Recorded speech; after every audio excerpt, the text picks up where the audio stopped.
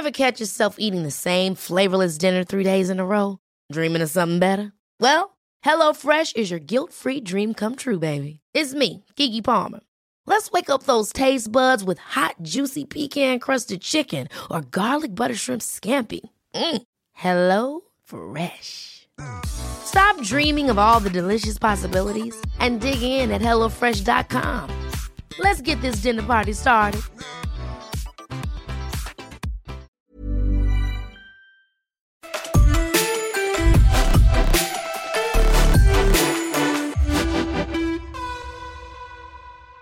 Welcome to another episode of Boots, Balls, and Bras. And today we have a really special one. Unfortunately, Eartha won't be joining us because she is somewhere in the Pacific on an island, can't get Wi-Fi. But instead, she's in the village in St. Lucia by her grandparents. So she FaceTimed me the other day, and yeah, I mean, pretty cool to be out there. So that's why she has no reception, Bex. There's one little shop, there's one little bar out there where you get like internet, and it either works or it doesn't work. So pretty much she's out there in the little village in St. Lucia. Pretty cool.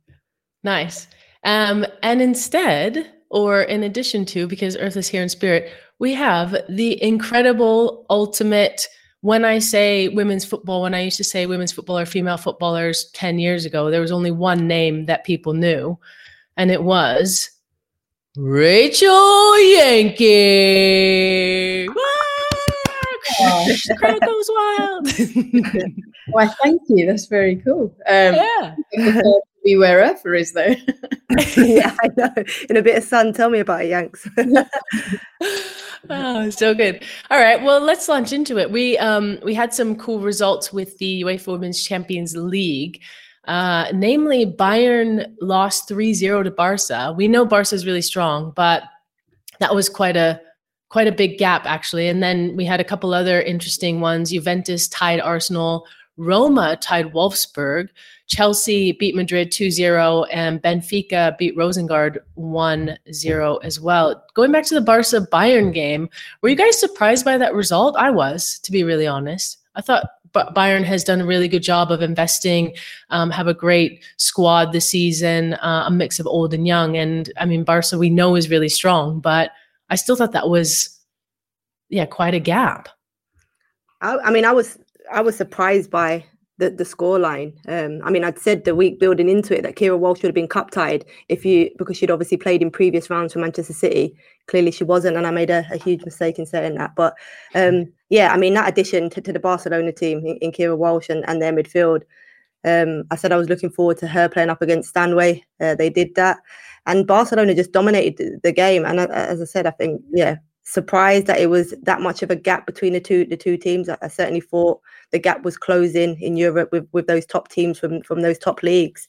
But the gap seems to be stretching from Barcelona and everybody else at the minute. So, there'll be, I mean, I mentioned Wolfsburg, didn't I, at the beginning, that I thought they were going to win the Champions League, but Barcelona just look untouchable at the minute. Yeah. I'm still sticking with Wolfsburg, but the way Barca are playing, both in the league, I just say Wolfsburg, but Barcelona, the way they're playing in the league, Champions League, they're going to be a tough one to break down. Rach, did you get a chance to watch the games, or like with your little Bubba and your other kiddo? Yeah, no, I don't get a chance to do much, to be honest. But no, I just look at like Bayern and wonder whether it's, you look at the gulf between obviously that scoreline. That was a surprise to me, but I think, is it because they're in the league? There's really just Bayern and Wolfsburg, with no disrespect to other teams, but they're the teams that have the most investment and probably are fighting for the title, where I know it's similar in the Spanish league, but is it because you're not coming up against competitive teams that often? Then when you meet someone that it's a challenging game, it's, if you're not 100% and you have an off day, then it could really be a bad score like that was. Yeah, I mean, it's a good question too, and it's like you said, it's really cool to see Lucy Bronze and Kira Walsh in that team and integrated so well into it. Also, do you know the goals that Barca scored were unbelievable goals as well? So I think it wasn't like they outplayed Bayern 3-0. I don't think it was really, some of those goals were like they should be getting the Puskás Award. that amazing. So, just the moments of brilliance. What day is it today? Yeah. Tuesday morning, Wednesday morning. I think was like some of the difference. But Juventus Arsenal, I also thought was quite surprising. 1-1. I said that last week, that I think Juventus is a team that has done a lot of investment. They're looking to change their commercial structure, and the fact that they could sell Lena Hurtig was the first sale that they sold to Arsenal. That's a huge shift for that club. So I'm not too surprised that they got a draw with a team like Arsenal. Do I think that they're better than Arsenal overall in the whole competition? No. But I was kind of excited to see that. I know you guys probably are a little bit less excited, but yeah, I like to see where the investment is making an impact, I just think the game come at the wrong time for Arsenal. I think we've seen Arsenal when they went out to Lyon and got that fantastic result out there with a full strength squad. I mean, obviously without the centre backs, but they've lost Kim Little. They've lost, which for me is crucial in that team. You've got Vivian Miedema just returning from an absence. She had a time away from the team. Beth Mead is just a long-term injury. Mm-hmm. They still have both centre halves out. So I think that game has come at the wrong time. I think if Arsenal had their full strength team, I don't think the recruitment of Juve would have made a difference to that game. I think that Arsenal would have beat them comfortably. But I think that amount of players in top teams when you're playing in Europe is difficult to get results away from home as well. So yeah, a real difficult result for Arsenal. Arsenal should have won. Given the game, I think they had chances where they should have taken them, and if they did, the game would have been different. But they got themselves back into the game. There was a goal behind. And was able to get back into the game. I think they'll be happy with. We love having babies on the show. Yeah, but it shuts me up anyway. I like the background noise. I think they'll be happy to come away with a point, having gone a goal behind away from home. Yeah. Rachel, what do you think? Yeah, no, I agree with you, Farah. Especially after the loss at the Man United in the way that they lost against Man United, obviously in the dire moments, to then, have to go away to Juve, pick yourself back up. You've lost players, especially with the injury to Beth, what that does mentally to everybody else, knowing what that injury is. So yeah, I think a full strength Arsenal team would be a lot different. Yeah. I love that the baby's agreeing with everything you're saying. More. And then we had Chelsea beat Madrid. I watched the game. I thought it was a pretty boring game, if I'm honest. I think Madrid has some really good players. Chelsea, I don't know. I thought Madrid actually dominated in parts of the game. And it was at Chelsea, which is always hard to come to. They love playing Kings Meadow, despite it being very small and not necessarily a massive stadium. Thoughts on the Chelsea-Madrid game? Rach, what did you think? I didn't actually see it, but the scoreline, obviously, I feel like that's Chelsea's season, though. I don't think that been like outstanding or, being in some games haven't been that fun to watch, but they've come away with the result. And, you have to give credit to a team that does that. So yeah, I think Chelsea are just sort of rolling on, and I suppose they've had players out, they've had the manager out, they've probably gone through a lot. So to just be able to churn out results puts you in a really good place. I feel like that's what's different, Yanks, with them this year. Is that, I mean, I've been at a few of their games now. I was even at the Tottenham game at the weekend, or the weekend before the Real Madrid game, and they're winning games and they're controlling games comfortably without being exciting. So they'll have moments of excellence, but in between that, if you for a neutral, you'd think it's quite boring. But for them, staying in control and dictating games is a new way of how Chelsea are playing. I don't think they controlled games a lot. It was quite transitional at times. I think the way that they control the game now are completely different to what we're used to seeing. And as I say, a neutral would see it as boring when they're in possession and not really doing much with it, and picking their moments when to really penetrate. So I think they found a different way. And we've heard a lot, there's been a lot of football. And I think controlling that intensity of the game is important when you have so many games back to back. And I think that is something that Chelsea have found a way of doing. So, yeah, as I say, I thought the same at the Tottenham game. They beat them 3-0. But I was like, it's a bit boring. But then they completely was in control. They never looked like they were going to concede. And if that's how, they're going to get players and see players through the game so that they can manage them for the next game. I think it's quite impressive. So just lull the other team into falling asleep almost, and then score. It's just a controlled football. Like I like it. I mean, look, if you're so many people now just want to see this, the beautiful game and all this possession-based football, whatever. I just think that they're smart in what they're doing and their approach to games now. It's effective. And then Roma tied Wolfsburg. I thought that was really interesting. We did talk about that last week too, where I was talking about the Italian league and how it's shifting and Roma not really being on the scene. Tying Wolfsburg, that's huge. They obviously played at home. And then Benfica beating Rosengård. I mean, back when I was playing, Sweden was the top league, and then it became Germany, and then it's now shifted a bit to NWSL in England. But Benfica from Portugal beating Rosengård, I mean, that's a shift. I don't know if that's systemic of what's actually happening in Sweden, but it was nice to see, because I was also the Benfica venue director last season for the UEFA Women's Champions League. So I spent a lot of time there, and they have just a wonderful staff and a great group of people. So I was kind of secretly happy for them as well. Do you reckon it's because of the obviously Sweden, we've seen in a national team as well, they're going through a transition off the back of the Euros, some younger players coming through. Do you reckon that will similarly be the same in their league in terms of the transition of players in and out and trying to strengthen through younger players that, they're top teams like Rosengård, because, they were one of the teams back in the day that would really compete in the Champions League. So that is a huge shock result. In terms of, I'm saying Benfica is small in terms of the women's game to go and beat them. But even Roma, I mean, Wolfsburg aren't great at playing away from home in Europe. They seem to, you saw them last season against Barcelona, and then they come home and then they beat Barcelona and probably should have scored more goals. So they seem to struggle away from home in Europe. But that was a shock result. So both of those results were, in terms of Europe, were real shock results. What do you think, Rach? Any comments? We can move on. Yeah. Don't really care about the German league. Yeah. No, all good. And then moving on to the FA Women's, it's really called the FA Women's Continental Tires League Cup, but what a mouthful. We call it like the FA Women's League Cup here. They just had round 3, and just for those who aren't from England, don't know what that is, it's a separate cup that's played during the season. It's composed of 5 groups. They normally have about 4 or 5 teams in each group.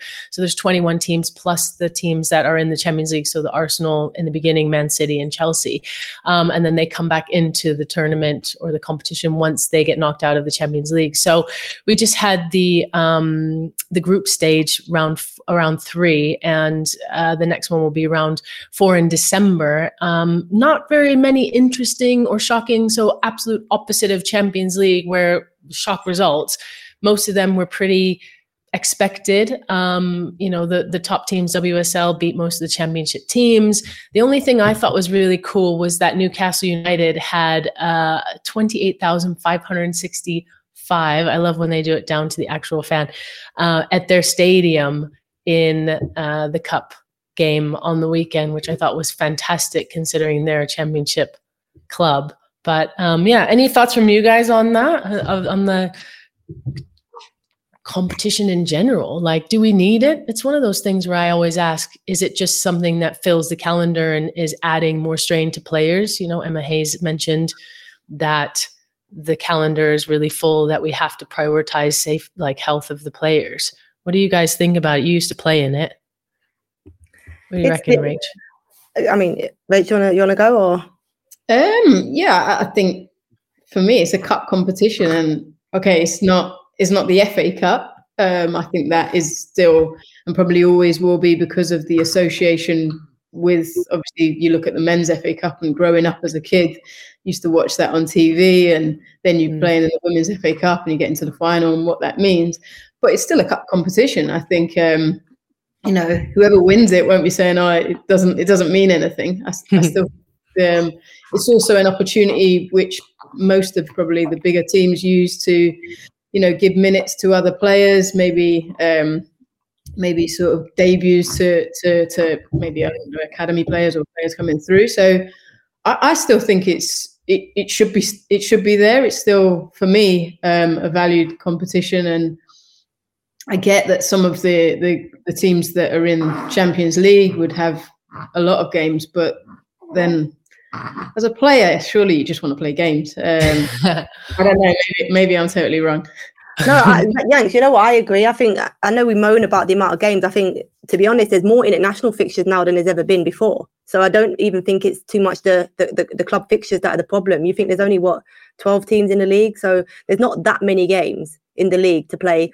You know, you go on an FA Cup run. You know, there's not. If you get to the final of that, you play 5-6 games total. So there's not. I just think the congestion of international fixtures between the league and then obviously the cups that we have is probably more of a problem. We're probably playing more international fixtures now in a calendar year than we ever have done before. So I think that, and obviously time away doesn't help the traveling in between those international fixtures. As for that competition, you think of the likes of, like, you know, the Leicesters and the Readings, the teams down at the bottom, the Brightons, where they need to get a little bit of momentum, a little bit of confidence. Playing those games are important for them. You know, they go into a league that is, you know, dominated by the top teams.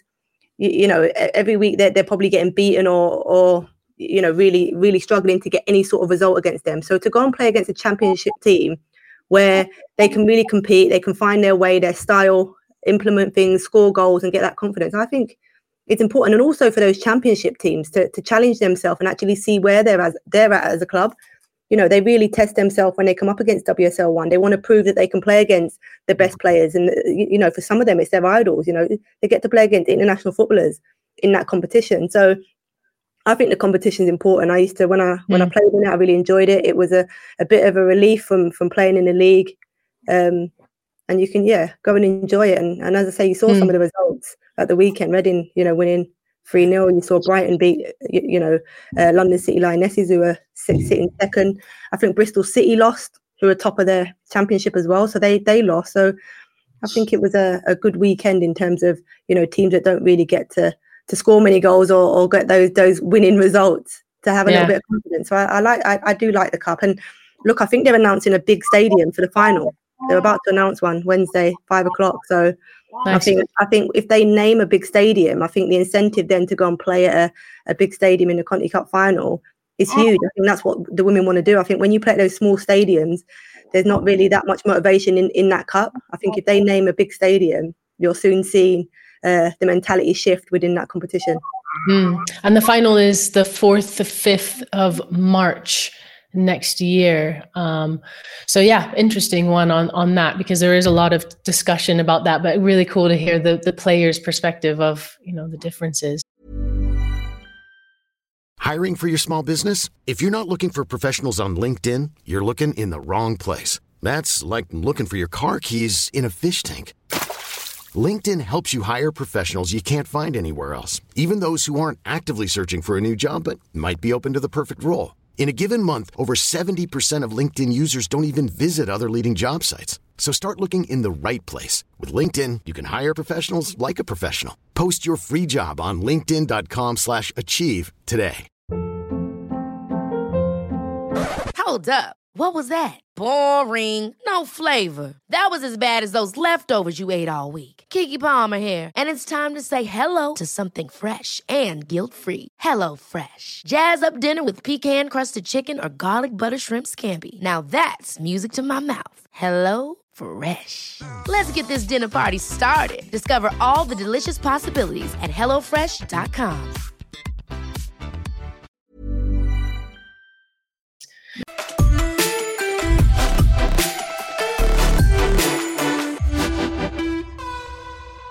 All right, well, that wraps up our first half of Boots, Balls, and Bras this week. And now we're going to get into our halftime team talk. And Rach, this is, or Yanks, I don't know which one to call you. This is where, this is why we had you on here, because we really wanted to talk about motherhood, speaking of the little Bubba in the background.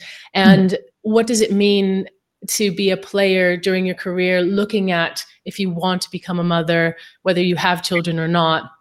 And then looking after, like, post-career, if players felt like they had to wait, or, what is the standard right now globally, what's going on with that. And we just thought you'd be a great one because you have two little Bubbas of your own who are now almost a year. And how old is your other one now? 5. 5, 6. Yeah. Right. Amazing. So, you what? Sorry. Farah's good. She knows the ages. Trying to remember.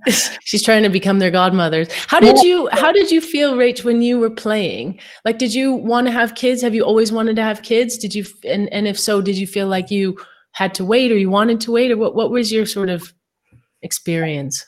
I think I always wanted to have kids. I suppose I roomed with Mary Phillip for a large portion of my career, who had two boys, growing up, and sort of saw how she sort of dealt with it. And I think, everybody's different, but Mary being Mary, just sort of got on with life, and just, I feel once I'd had my children, I felt guilty that I wasn't more supportive to Mary.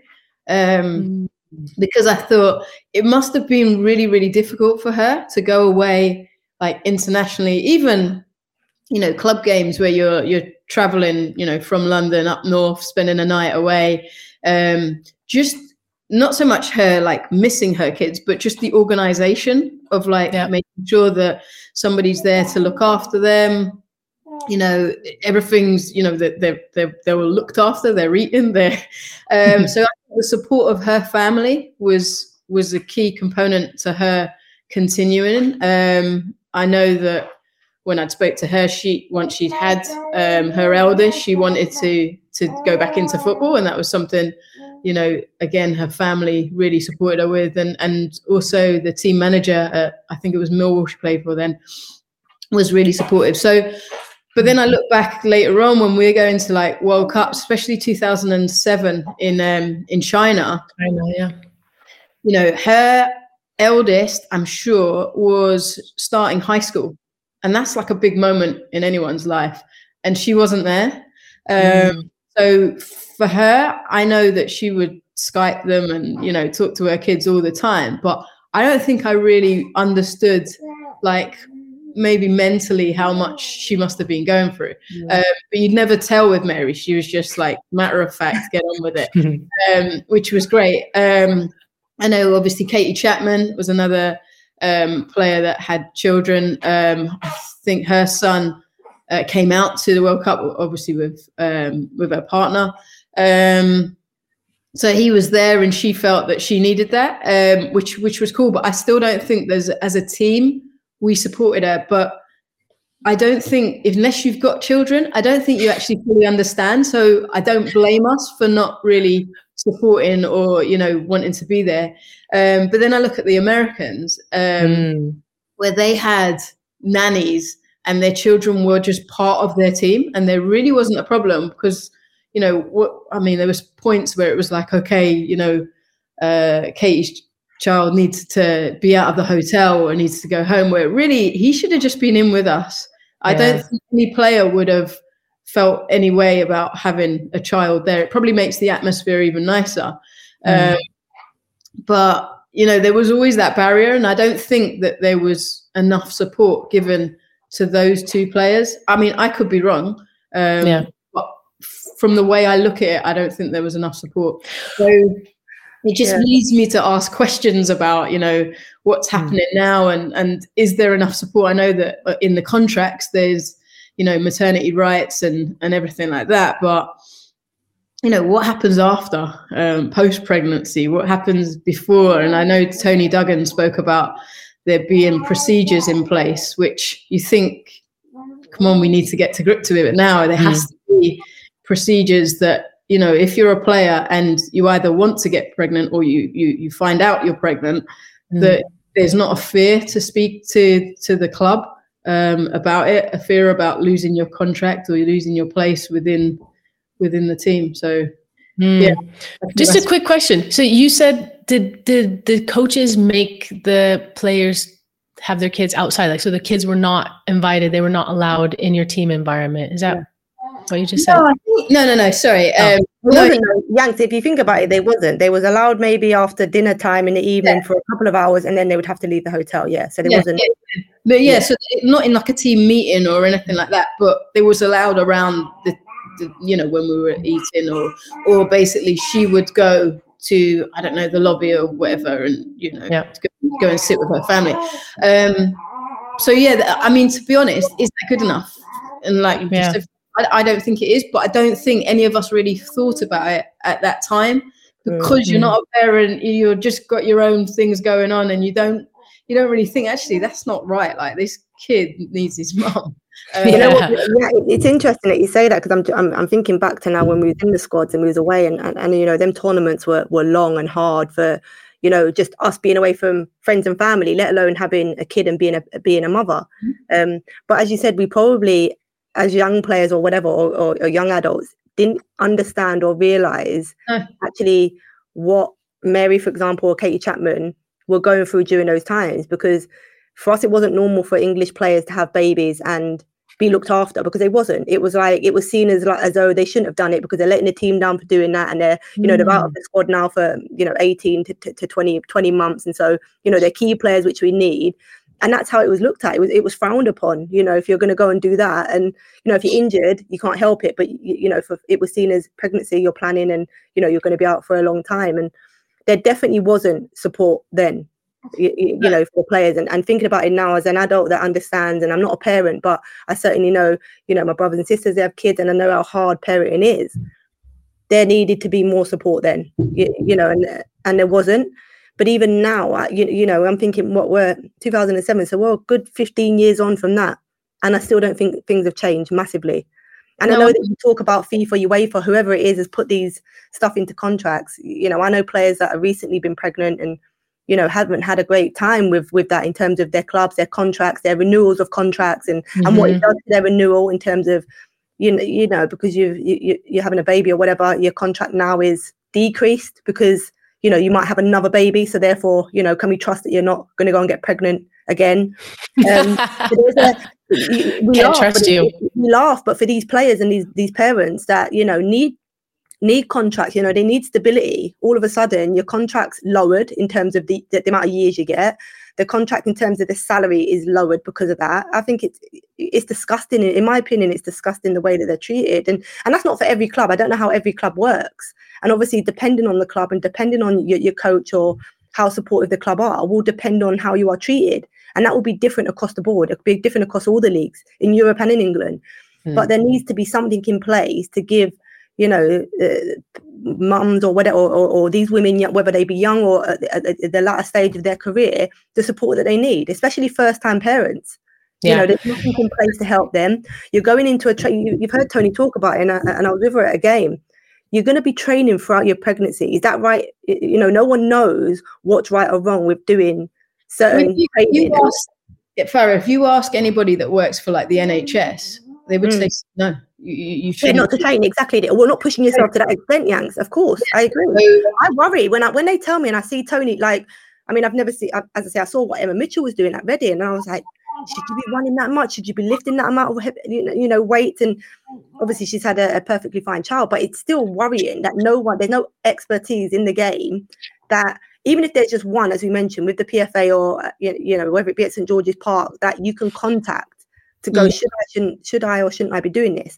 And having spoken to Tony Duggan, she was saying only that she's older now, more mature and more comfortable with herself, is she more outspoken about how she feels when she's told to do certain training, when there's certain training requirements. If that was a younger player, that, as you mentioned, if they just fall pregnant at say 18, 19, are they brave enough, strong enough, to be able to go to the coach, actually, I don't feel okay today to do it? Or do they, or are they scared to say how they are actually feeling and then just go and do it because they feel it's the right thing to do? It's actually worrying that there's nothing in place. I mean, I was laughing too, because it's ridiculous. The fact that you say they can't trust you to potentially get pregnant again. I mean, just that phrase is absolutely absurd. So that is why I was laughing. But I think like you were mentioning, FIFA has put in these standards for maternity leave for contracts, but where is the accountability of that? Where are people actually following? Our confederations enforcing it? Our federations enforcing it? I don't see that. I don't see that happening. And it's really interesting hearing you guys talk, because I obviously grew up mostly in the US, and a lot of my friends were the US women's national team players. So like you said, Yanks, Christy Rapone was one of my idols and, friend. And we used to captain teams against each other, which was horrendous. But she had 3 kids growing up, and her husband was the stay-at-home dad. So he would come on tour and be with the kids and take care of the kids. And because she could earn the amount of money that she did to support the family, but then they also had the support of all of these nannies on tour. And then another really good friend of mine, Shannon Box, also had a kiddo when she was still playing. So 2015 World Cup, little Bubba running out on the pitch when they won the World Cup. I mean, those are moments that are absolutely incredible. I'll never forget her like coming over to me after the final. We were standing on the pitch and like handing me her little kiddo, and I'm thinking, what an experience, what a really fantastic. I get goosebumps like thinking about it. But it's sad that not all women can have that. No, because I think that's the difference in mentality from the US to England and to probably many other countries, is that we're sort of seeing, we're very old-fashioned in terms of you go there, you train, children shouldn't be here. Well, actually, even in like the men's game, I think footballers is the perfect place to actually have like children come in and a creche there, because footballers usually finish quite early. Have your children there, you change the whole environment. So men's and women's, I think that that's an environment where children would actually change the whole environment in terms of maybe releasing some pressure, making it a little bit lighthearted for players. I think there's so many elements that you could probably look at. Even myself, obviously I'm not playing, but the reason I didn't want to go back into like elite coaching is because how do I then, I really enjoy coaching, but how do I work at an elite club? And also I want to spend time with my kids. I want to look after my kids. How do you have both? And people will be like, yeah, but you can't have a kid and be in that environment. But really, the environment, we need to look at it. We need to change, because otherwise you lose people. And like you were talking about the contracts, Farah, it's all subjective, the contracts. Do you know what I mean? If you're, depending on where you are in your career, if then you're an older player and you have a child, that's my point.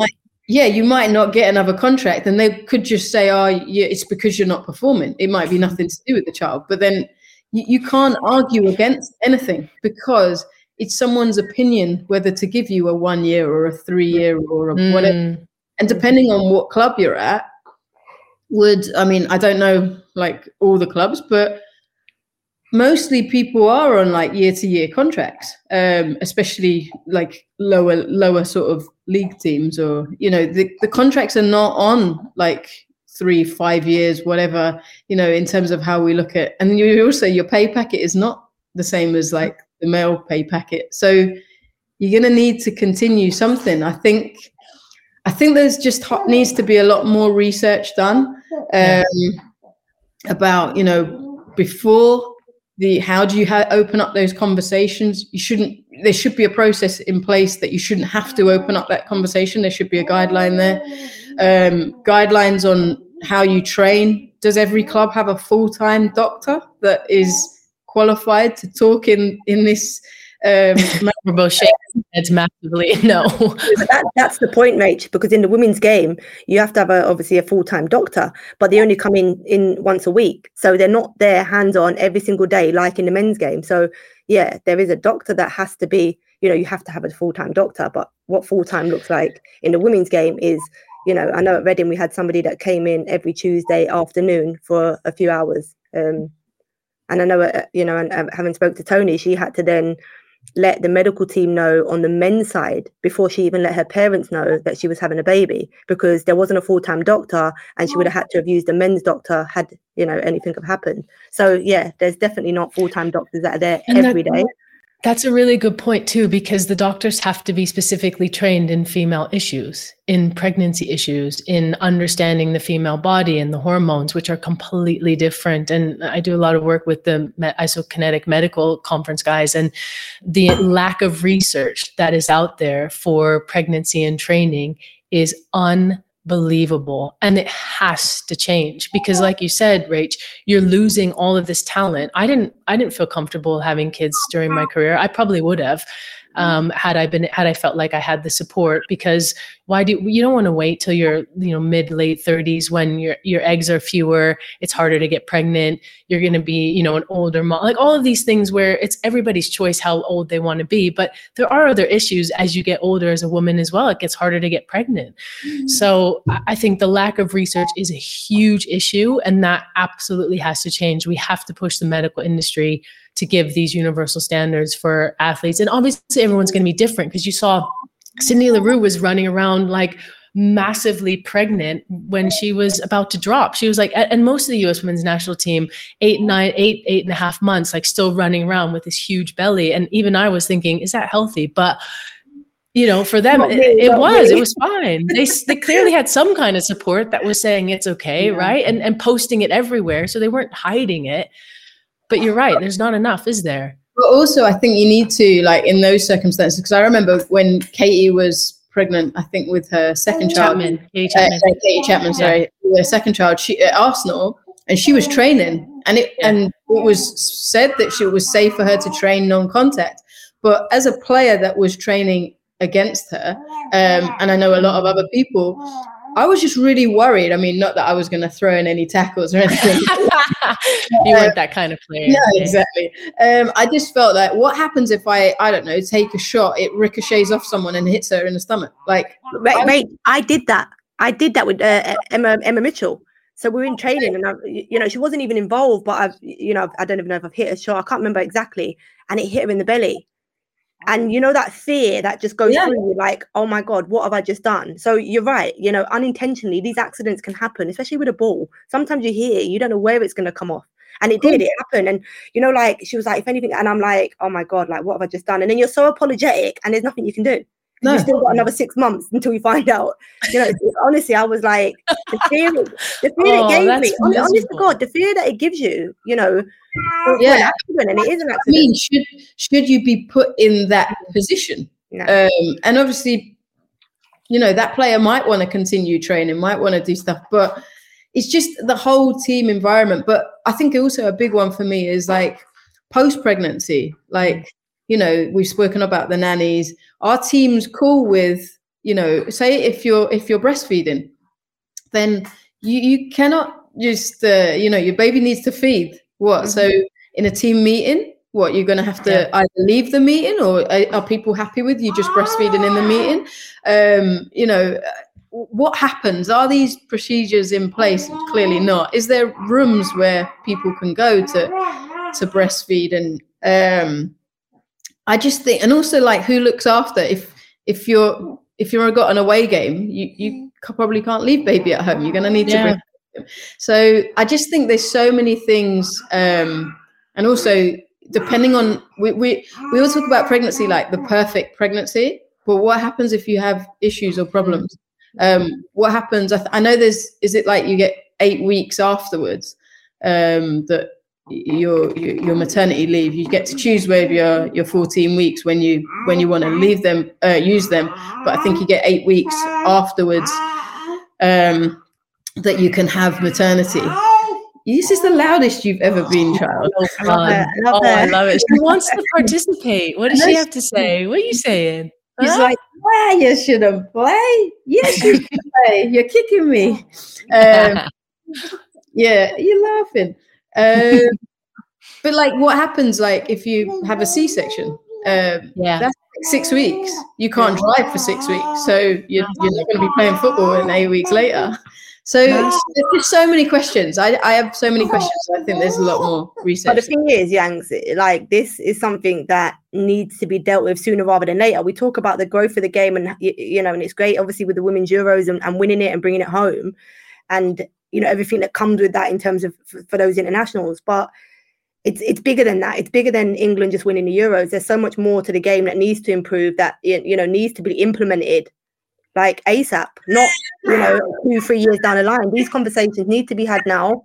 There need to be stuff in place now, so that certainly our game's in a safer place for the well-being of players. It's not just about winning these trophies. There has to be a safety element to the players and their health. Absolutely. Which I don't think is in place and needs to be in place. People need to be, they need to hear it from people like yourself, Yanks, or Tony Duggan or Emma Mitchell, and different, Katie Chapman, Mary Phillips. There's loads that are now that have had kids, whether it's during or after the game.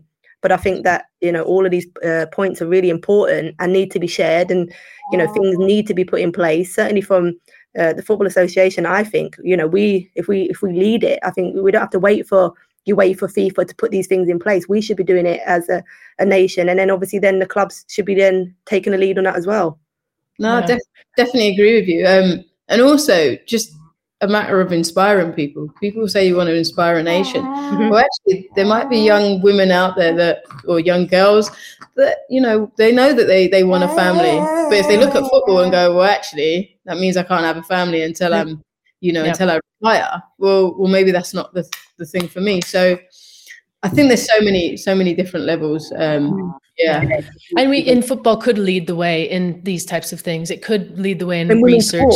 It could lead the way in women's sport, in female athlete health, because I don't see it being done anywhere. And football is the number one participatory sport on the planet. It's the biggest, most popular sport on the planet. Why shouldn't we as football lead the way in research of female health and being able to be pregnant? And also not just the women that are having the kids, a lot of gay couples, the other parent, the other mother also struggles. Like you said, you don't have the sleep, you have the, emotional stress and drain.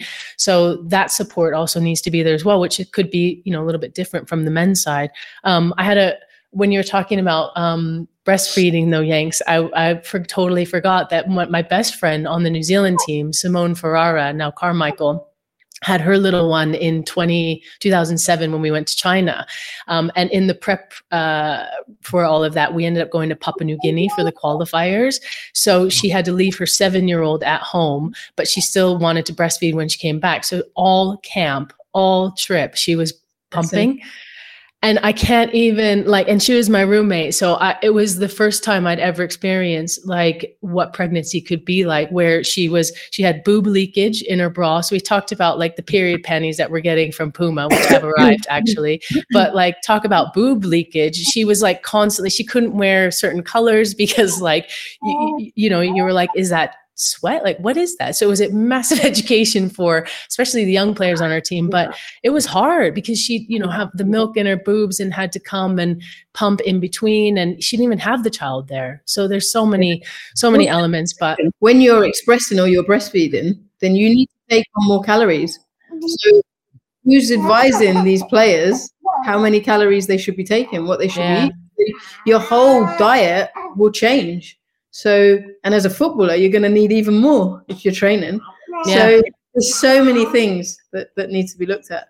There isn't a place in, an environment that you actually can go to and, have a child and have them there. And then, I can't see that I would be able to coach and at an elite level. And still look after the kids in the way that I want to look after the kids. Everything would have to change, but then it means getting somebody else to look after your kids, and there's nothing wrong with that, but that's not my. So, yeah. Do you think would that change if you had more support around you in a work environment, or do you just feel like that's the way you want to? No, mother? I feel like there should be more support in a working environment, because you think in a football environment, you're out on the field, it's not a strict office, whatever. Yeah. I don't understand why you couldn't have children or a nanny come in or something like that in that environment. And also I think the same on the male side as well. Yeah. There might be guys out there, same way you were talking about, in same-sex relationships where, there's still an effect whether you had the child. It might not be the physical, but emotionally, there's still an effect. There's still, stuff. So I'm sure it's the same with men. And could there not be more support in that footballing environment? Because if you've got someone that's happy off of the pitch, feels valued, feels like they've got their family, they feel respected, then surely on the pitch they're going to give more. So that's the way I look at it, is that the sporting environment is the perfect place to include children. But I might be totally wrong. It's just the way. No, I totally agree. I mean, the vibe that they had on the U.S. women's national team, because they felt like they were all parents of these kids, you know, all of them running around, and they felt like they had 23 mothers and fathers, and their partners were their parents as well. It was so nice. It was just such a nice family. And I definitely think it brings a team together more like a family when you have kids around. It's almost like Christmas is 1,000 times better with kids. I don't think there's any difference between that and having kids on a team. So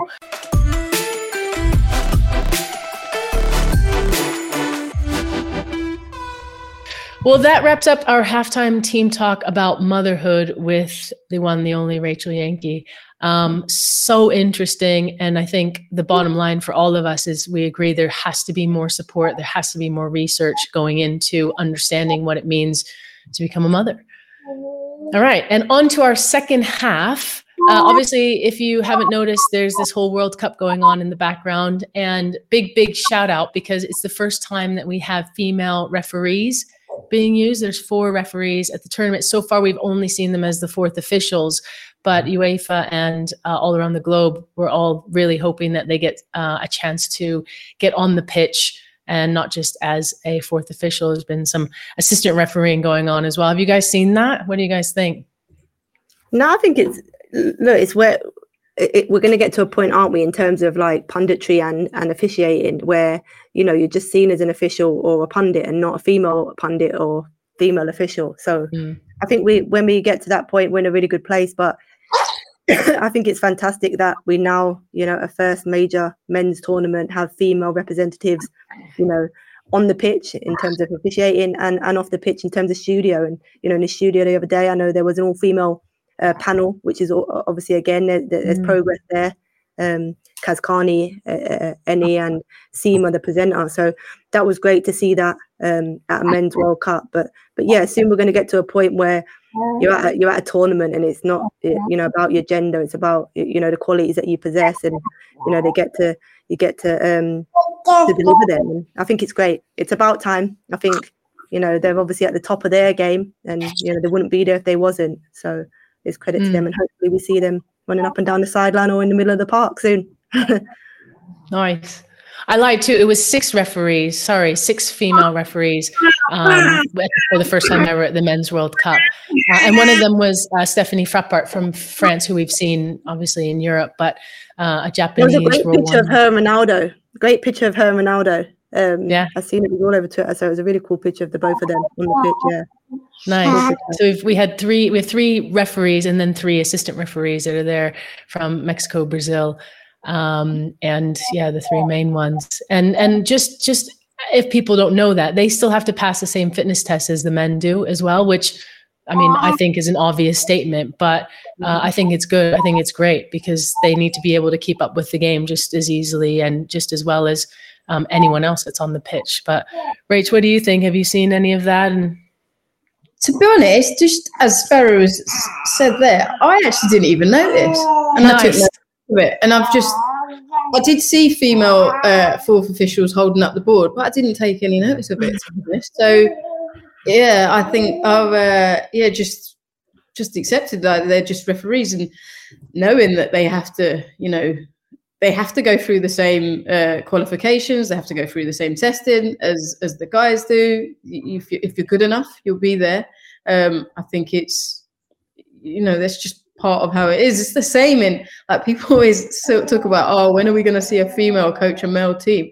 Yeah. But the same qualifications, I don't understand. Like, for me, there shouldn't be a barrier. Like, it's just what people look at.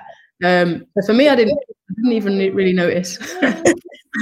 Great. That's how it should be, though. I mean, love it. You've seen them on the sideline, but for us, it's normal. It's not females that have been in the game and kind of faced these barriers, challenges throughout our careers. Seeing that on screen is normal. You know, we don't look at it as gender, so other people will be. So it's great that they can see that there is female referees there. But for us, Farah, when you look at it, the female ones that have to be there, have to be so much better because you know yourself as a pundit. Right. You know, you're going and talking about something. Someone's always waiting for you to make a mistake. So you've got to know your stuff. You got to work. Probably your job is twice as hard. You know, so you know if they're good enough, they pass the tests and the qualifications. Then yeah, for me, good. And she, yeah, I think that's it though, Rach, because it is double hard, and it is for us as well. You know, we've played the game for a long time, right? And we have an understanding of the game, and we have an opinion of the game. Our game is a lot slower than the men's game. That's just facts. So when you do go and watch the men's game, analyze the men's game, and talk about it, things are happening at a faster intensity than they do in the women's game. So you have to be clued in. You can't just go and talk about the men's game. You have to know your stuff to do it. So when we are doing it, it's not easy to go and sit on a panel with men that have played the game, and it probably becomes, or it is a lot easier for them because they see it earlier, because they've played in it. They've got those experiences. So it's the same for the referees. It's happening a lot faster in the men's game than it ever does in the women. So they have to be at the top of their game, and they're there for a reason. So they clearly are. Otherwise, they wouldn't be there. But the appreciation is understanding how much harder it is for a female to go into the men's game when everything is at a whole new level to the level that we've played at in terms of intensity, and obviously referees have refereed at in terms of that. Yeah, and I guess the difference between the players and the referees as well, because I completely agree, it makes perfect sense, it is quicker, is that a lot of these female referees are reffing in the men's leagues, in their domestic leagues. And that's the difference between, that's how they are getting these opportunities to be able to ref in the men's World Cup. And it's not that different really from the venue directors that are managing the actual site. So back when I was at FIFA, I was training all these venue directors to do all the women's World Cups. And I had the conversation with our men's World Cup team. And I said, why can't these venue directors are incredible, period. Why can't they be in the men's World Cup? And in 2018, it was the first time that we saw two of our venue directors that had been trained through the women's game coming into the men's, because I was like, they're doing it anyway. Priscilla Janssens is working with UEFA on Men's Champions League, and Joe Fernandez is running the league in Australia, men's and women. So why can they not be involved in football, period? So yeah, no, it's a good one. I think it's great. Just, and kudos to you, Farah, for getting in there and having your say and working with the men, because it takes both ways, doesn't it? They have to also accept that your stuff, and you have to prove, first of all, that you can talk the game, even though you haven't played it at their level. And they have to have that respect for you as well. So yeah, no, it's great. Really good. All right. Well, everything else going on in the World Cup is a lot on pitch, off pitch. There's been some really crazy upsets, Argentina and Saudi Arabia and all kinds of fun things. It's been really interesting, I think. But yeah, we'll see how England goes. US play Iran as well. That's an interesting one. I have a hard one with that because I'm kind of really cheering for the Iranian men's team because of the stance that they're taking, supporting the women back home. And then, just a shame that they have to play against the US team where, I have to cheer for them because, yeah, I was born there. So anyway, that's my thoughts on the World Cup. Any, you guys, in terms of like England or any other teams that you've seen or thoughts that you have, Rach, on the World Cup, or have you been able to even see any of it with Bubba hanging around? Yeah, no, I've been watching it. Obviously not 100%, but you're always one eye somewhere else. But no, I've just enjoyed it. I think it's there's been upsets, there's been surprises, there's been a lot of good goals. So yeah, I've actually really been enjoying it. I actually turned the TV on this morning and thought, where's the 10 o'clock? No, I did the same at 10 o'clock.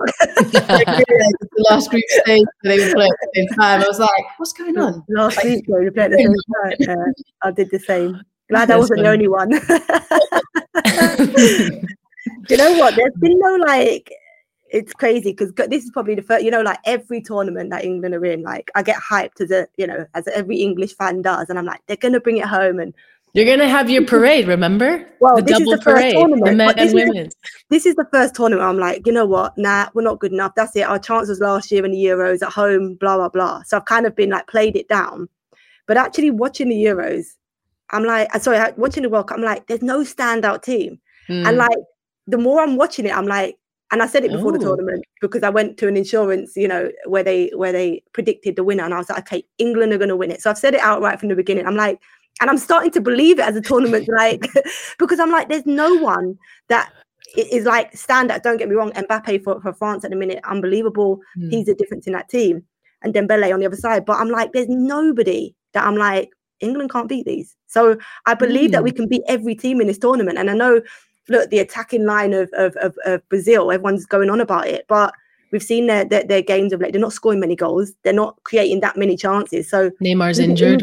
Who do England have to fear at the minute? We have an unbelievable attack ourselves. And if Southgate believes in it, I think we can certainly go on and win it. I think if he goes with the mindset that we need to attack and continue with this 4-3-3, I think we've got a great chance. I don't want to go back to a 5.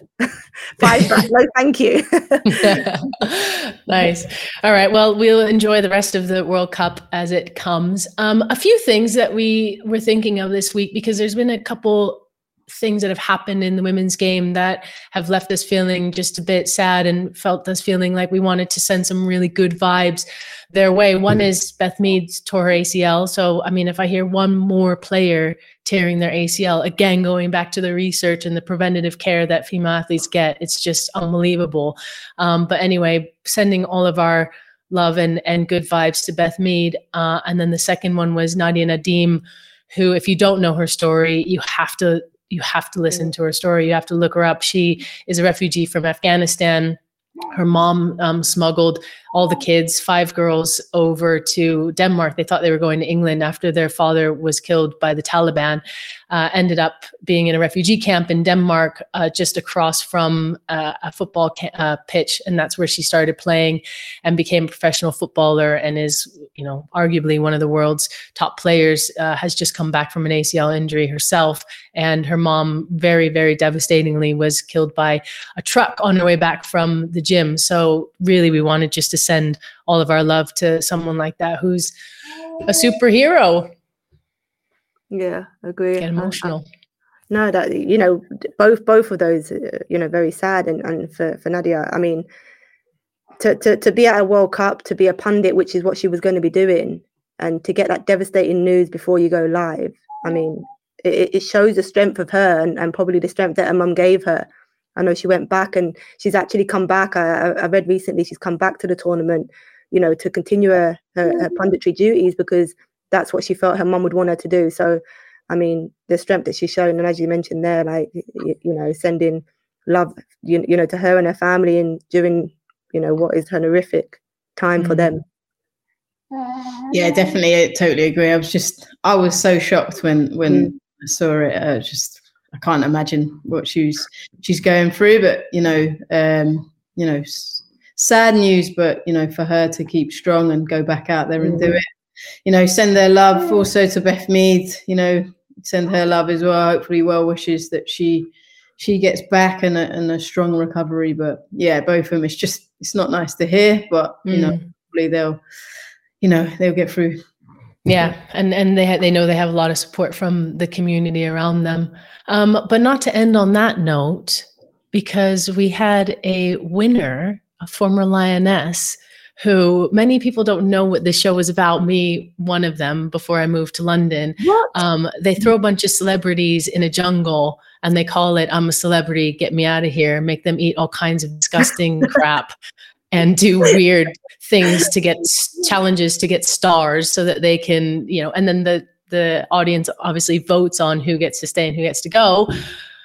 And this year, guess who won? Farah, your buddy?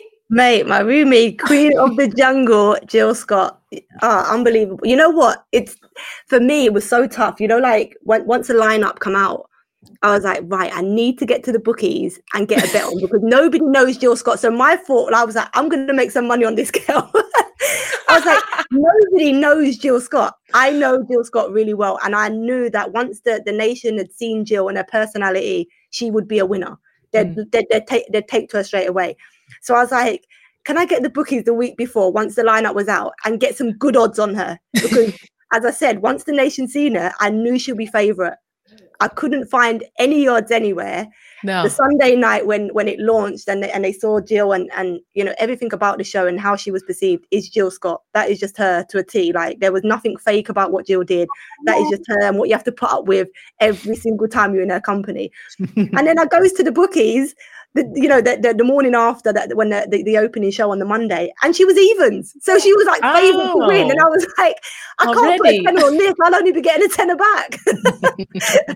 So I was devastated, but you know what? She was unbelievable, and I think certainly would have made her family super proud. I think the way she come across, and how every campmate spoke about her, is how all of us, teammates that have played alongside her throughout her career would have said. And that's just the person that Jill is. And I'm just glad that the nation got to see, Jill Scott for who she is. And it's fantastic that she's won it.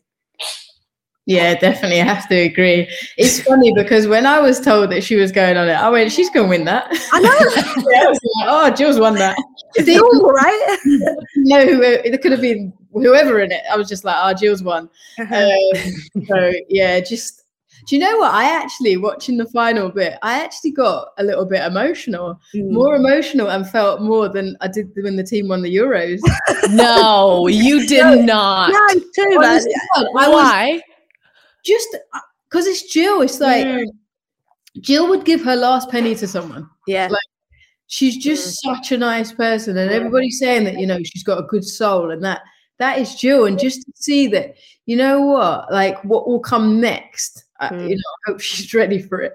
But I just wish her the best of luck, because I just think, she's been through some tough times in terms of traveling from Sunderland, playing for Everton, back and forth, all the travel expenses, everything that she would have done, playing at England. She'll always tell you that she didn't believe that she was the best footballer. She was a very good footballer. Yeah, she was. Yeah, she was. She'll always play that down. But I was just like, do you know what? I'm so made up for her. Winning the Euros, I was so obviously happy for the team and for what it's done. But I was so happy for her and Ellen White, because they've been there for many, many years before. But this, I was just like, yeah, I was like, oh, this has made my day. Yeah, hey, she deserves it. I mean, as I say, you can't. It's hard to try and find the words that to say about Jill. As you say, you ask any teammate, if you're going to war, who are you going to take? Everybody throughout the time of playing with Jill would have said Jill. She just brings, as you said, she'll work super hard for you. She'll give you her last bit of food, or as skinny as she is, and I know she'd have been starving in there, she was prepared to give Owen her last bit of food. And that is the type of person that Jill is. She'll give everything to everybody. She's really uncomfortable with praise and people giving her things, and you could see that, and I know that firsthand, being her roommate. She hates being in the limelight, but she's an unbelievable character. I think, Yanks, I don't know if you were the same, but watching her, I don't know, say they brought back the stars and she does a little robot-y type, and I'm like, I just know she's gonna do it. I can already predict the one-liners. I'm like, you already know, you're like, oh, Jill Scott, one of them again. You know that she's gonna say them. You can predict it before it even come out of her mouth. She's so sharp. Little one-liner. She's so quick off the mark. Witty. But I was watching it with my partner, he was like, why is she dancing? Does she? And I was like, all the time. I was like, this is what she would do in the changing room. You finish a meeting or a team talk, and Jill's like, I was like, that's why she's not putting this on. Yeah, and I was like, I just thought that made it for me, is that Jill there that everybody saw is Jill. She wasn't trying to be anything else, although I didn't hear people complain about how messy she is. Oh my god, it's a messy. I was thinking the camps, how can you make a jungle tidy? Yeah, I was thinking the same. She's lying in dirt, maybe that's why. Sarah would always say, can't stand with Jill, all her mess everywhere. I know. She's so messy. She belongs in the jungle. There you go. That's why. When you watched her doing the food, she looked untidy trying to chop the food. She can make herself look untidy for sure. She's funny. Oh, it's great. It's so good.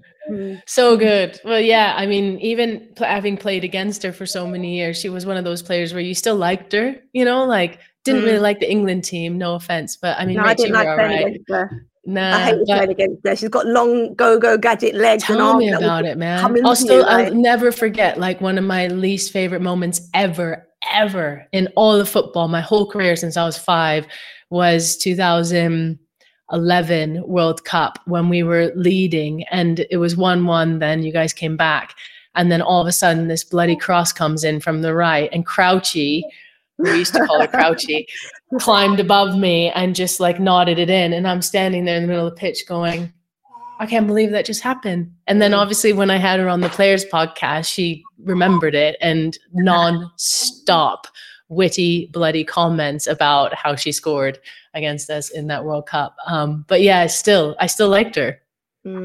Says something. I hope we get invites to the homecoming party of Queen of the Jungle. I'm just waiting for my invite to come to the door. So the post is better. You know, all these strikes with the Royal Mail, they need to get this invite through my letterbox. Oh, lovely. Well, congrats to Jill Scott from all of us here at Boots, Balls and Bras.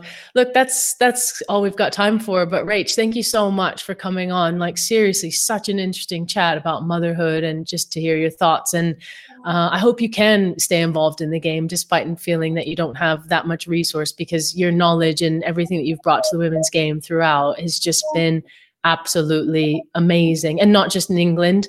You are known, you know, I knew of you in the US and in New Zealand, and little kids everywhere know your name. So you are a really important role model and figure for this sport. So thank you so much for coming on. The only name we knew, the only name. Yeah. I mean, it was though, wasn't it? Like legit, she was the only one. All the guys that I ever spoke to in England, they were like Rachel Yankey. In fact, one of the guys, my agent, this Marcus, is sat here. He's like, "Yep, Rachel Yankey." So yeah, see, everybody, all the guys. I had one guy used to work. She said, no, she doesn't agree. No, she does agree. She does agree. Yeah. But there was one guy, he was a guy I used to work with, Vuj. He was like, man, do you know Rachel Yankey? She used to go to my school. And one time I was in the cafeteria and I was standing behind her in line. And I was like, is that actually your story about, like, are you actually that obsessed with Rachel Yankey? And he's like, he's got millions of followers. And I mean, he's a huge influencer. And he was like, I stood behind her in the lunch line. Yeah. So there you go. All right, guys. Well, that's it from Boots, Balls and Bras for this week. Again, as always, send us all your comments. Let us know what you guys think. We really want to hear from you. What other topics do you want to hear? Who do you want us to have on? Thanks again for another awesome week. Thanks for listening. Rach, Farah, you guys are awesome. See you next week. Bye. Bye, Bubba. Bye-bye.